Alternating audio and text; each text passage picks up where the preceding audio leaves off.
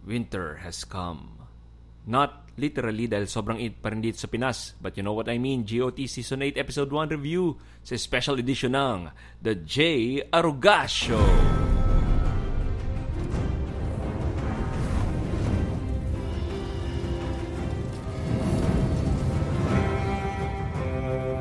So, hindi ko alam kung gaano katagal ako allowed na gamitin yung music na yan. So, kinakat short ko na ito.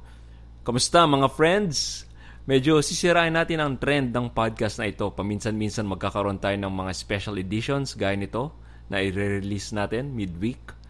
Para tayong mga news sa TV, minsan may mga special report na susulpot. So, sa podcast ay reserved itong special edition para sa mga reviews ng mga movies and TV series na napanood ko. And you know what we're talking about today? Makiki-in tayo. Yung bagong episode ng GOT Season 8 Episode 1. Matapos ang 2 taong hiatus, may GOT na ulit. Ano ba yung GOT? Game of Thrones sa mga hindi nakakaalam. Warning! If you reach this point at hindi nyo pa napapanood ang episode, press pause, panoorin nyo muna, then balik kayo dito sa podcast. Okay? Let's get this out of the way. Ang Game of Thrones ay satanic! Hindi, joke lang. Pero, ano ang ginagawa ng isang Catholic Christian at nanonood ako ng GOT? Aminin ko, ang GOT during its early season ay puno ng nudity, pero nabawasan ito sa later seasons. Saka, parang immoral ang show sa early seasons na para bang walang mababait na taong nagsasucceed. Ang mga masasamaang nananaig, pero as many seasons go by, mukhang nagkakaroon naman ng light at the end of the tunnel sa mga good guys. Dito lumalabas na parang hindi tayo totally makakagawa ng movie or TV series na totally amoral or nihilistic ang dating na walang resolution para sa good guys sa huli. Pero ewan ko sa GOT, hindi pa naman tapos ang season, baka mamaya mamatay lahat ng good guys sa huli, tapos biglang lalabas na nihilistic pa rin itong TV show na ito. Ito lang masasabi ko, borderline pornographic ang ilang mga nude scenes dito. Paano ma-reconcile ito ng mga Kristiyano?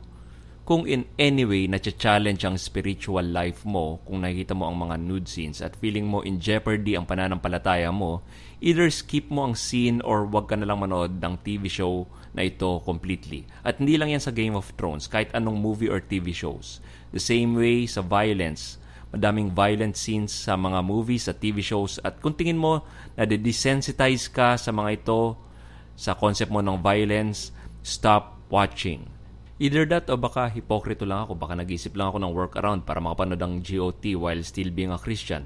I'll put it out there, nasa moral low ground ako. Hindi ko kiniklaim na nasa moral high ground ako. Ako ay sinner in need of redemption, kaya ayun. Kung may makita kayong leaked video ko na may ginagawa akong kalokohan ala Jim Paredes, remember na hindi ko naman kasi kiniklaim na nasa moral high ground ako. Pero don't worry, walang ganong video na nag-exist. So I'll stop explaining myself now. GOT review na tayo. Ano masasabi ko sa first episode? I'll break this down into scenes. Sa first scene, makikita natin ang party nila Jon Snow na nagpaparade. Kasama niya si Daenerys Stormborn of House Targaryen, rightful heir of the Iron Throne, the first of her name, rightful queen of the Andals, and the first man, protector of the Seven Kingdoms, and the mother of dragons, the Khaleesi of the Great Grass Sea, the Unburnt, the breaker of chains. Medyo goosebumps ang scene na ito dahil what better way to start a series that you missed so much than a fan service. Parada ng mga characters na na-miss natin for 2 years. Nagtataka lang ako bakit nakatayo lang dun si Arya, di nila pinapansin. Yung scene na ito ay reminiscent ng last episode ng last season sa Dragon Pit. Yung tipong pinapakilig lang nila tayo ng mga writers dahil sama-sama ang all-star cast sa isang lugar. Ganon din ang feel ng scene na ito. Tapos syempre magsusup in ang dragons ni Daenerys. Dahil why not? Mag-add lang din ito sa pagka-majestic ng feel ng scene. Then after that, isang malaking hug fest ang episode kasi reunions ito of some sorts ng ilang characters. First time na nakita ni Jon Snow ang mga kapatid niyang si Bran at Arya after a really long time. Kaya yakapan sila. Buti si Clegane hindi nakipagyakapan kay Arya kasi sobra na yon. Ox din ang moment nila Tyrion at Sansa. Si Sansa daming may ayaw sa kanya pero for me parang mas marami siyang pinagdaan ng hirap kaysa kay Arya. If not, equal lang. Mas fan ako ni Sansa kung Stark kids lang ang pag-uusapan. Si Bran ang least favorite ko. Nung binabasa ko yung libro, it pains me to read Bran's part of the story. Mas may magandang character development pa si Hodor, kahit puro Hodor lang sinasabi niya. Si Bran sa episode na ito, straight to business. Honestly, sa course ng whole episode, inintay kung kailan ibe-break ni Bran ang silence niya sa knowledge that he knows about Jon Snow. Nag-hope nga ako dun sa part na ginigisa si Jon sa Great Hall ng Winterfell nila Lyanna sa pag-iwan niya sa corona. Mag-step up si Bran para sabihin niya na, hep hep hep! Bago niyo sabunin ng kuya ko at sabihin hindi siya king, eto, siya ang rightful heir. Sa totoo lang, yun nga lang yata talaga ang purpose ni Bran sa story. Kaso nung si Sam alam na din ang secret, parang wala nang halos purpose si Bran. Speaking of which, satisfied naman ako na nalagyan pa nila ng drama ang pag-break ni Sam ng secret kay Jon Snow. The scene is not as powerful as I hope it would be. Parang may kulang, pero pwede na. May mga characters na di mo inakalang connected pala sila sa isa't isa. Yung si Sam connected kay Jorah. Then si Dany connected kay Sam in more than one way.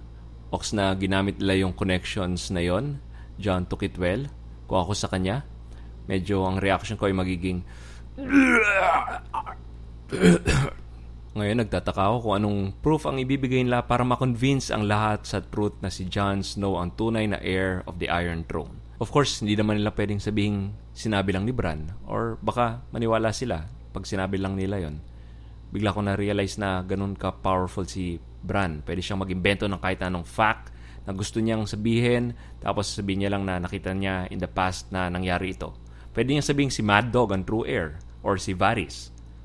Ay sorry, hindi pala pwede si Varys kasi baka maputo lang succession of kings kung siya ang maging heir to the Iron Throne. Nagulat ako na nalagyan pa nila ng drama ang pagtitiwala ng North kay Dany. Tapos mas nagulat ako na after all these years ay bata pa rin si Lyanna. Malditang bata for that matter. Kung hindi sa revelation ni Sam kay Jon Snow, medyo tingin ko lackluster tong episode na ito. Parang ito bang inintay natin for 2 years? Nasaan na yung mala-pelikulang stuff na pinramis nyo? Although I must admit na trip ko yung dragon scene, yung nakasakay si Jon Snow. Medyo nakakapit ako sa upuan ko nung pinapanood ko yon. Anyway, hopefully makita natin ang pinramis nilang big production na worth 2 years. Ano pa? Si Theon, buti natapos na ang storyline niya kagad. Sa totoo lang, kung pinatagal pa nila yon, mainis ako. At sa totoo lang din, walang may interes sa storyline ni Theon. Ewan ko sa inyo, pero walang fan in the span of 2 years na nag-iisip, ano na kaya nangyari kay Theon at dun sa kay Ate Greyjoy? Kaya, ox na ako sa nangyari. Buti, mabilis lang nila tinakal yung side story na yon. Si Cersei, obviously, magtra-tridor siya sa allied forces. Tama si Sansa nung sinabi niyang stupid si Tyrion. Medyo nawala yung touch ni Tyrion nung mga nakaraang seasons. And honestly, di ko alam bakit hindi pa nila sinasakop yung King's Landing straight up. Gaya ng pagsakop ni Dany in every other city na sinakop niya. Lumalabas naman pala na walang malakas na forces si Cersei para i-counter ang mga forces ni Daenerys. Saka wala akong nakikitang redeemable na tao sa King's Landing. Parang lahat ng filthiest of the filthy nandun sa lugar na yon. Then may drama pa na ipapapatay ni Cersei kay Bran ang mga kapatid niya using Joffrey's crossbow for poetic justice. So it screams out na yung crossbow na yon, I'm sure yun ang papatay kay Cersei. I'm sure about this. So, hindi pa pinakita ang White Walkers sa episode na ito. I'm sure na nag-walk pa rin sila hanggang ngayon. Sila ang pinakamabagal na bunch. Biruin mo, nung season 2 pa lang, pinapakita na naglalakad na sila patungong south. Tapos season 7 na nung nakaabot sila sa wall. Di ko alam, pero parang di naman sila nagmamadali. Overall, itong episode na ito, medyo puno ng reunions, like I said. Hindi ko pa nakita kung ano bang hinintay natin ng 2 years other than the Jon Snow revelation ni Samwise Gamgee. My mind is yet to be blown in the next 5 episodes. Parang 6 na episodes lang yata tong season na ito. Ngayon baka tanongin nyo, bakit nag-special episode ka pa, Jay Aruga, kung hindi ka naman nagandaan sa palabas na ito? Wala lang, masyado predictable kasi kung re-reviewin ko ang mga TV shows at movies tapos nagandahan ako. Okay, isipin nyo, tuwing nagkakamap ako ng special edition, critically acclaimed ko yung palabas. Okay, so punta tayo ngayon sa comments nyo. May ilang nag-comment sa akin, particularly sa 3 food characteristics. Basahin ko yung isa. Tinatanong ako ni Reynaldo kung ano daw ang basis na nag-come up ako sa ganong conclusion. Thank you, Reynaldo, sa comment mo. Here's my answer. I got that conclusion through inductive reasoning. To explain, ito yon. May dalawang ways of coming to a conclusion. Isa is deductive reasoning, the other is inductive reasoning. Deductive reasoning is when you start with a general assumption then you narrow down to something more specific. Ang famous example nito ay, all men are mortal. General yan. Socrates is a man, therefore Socrates is mortal. Specific. Sa inductive reasoning naman, you start from something specific, then come up with a general conclusion after. Ito usually ang ginagamit sa scientific theories at laws. Halimbawa, nag-experiment ako, nakakita ako na every time na binabato ko pataas ang isang bola, nahuhulog ito sa lupa. Then, tinry ko namang ibang bagay ang ibato ko pataas. Tapos, nahulog ulit sa lupa.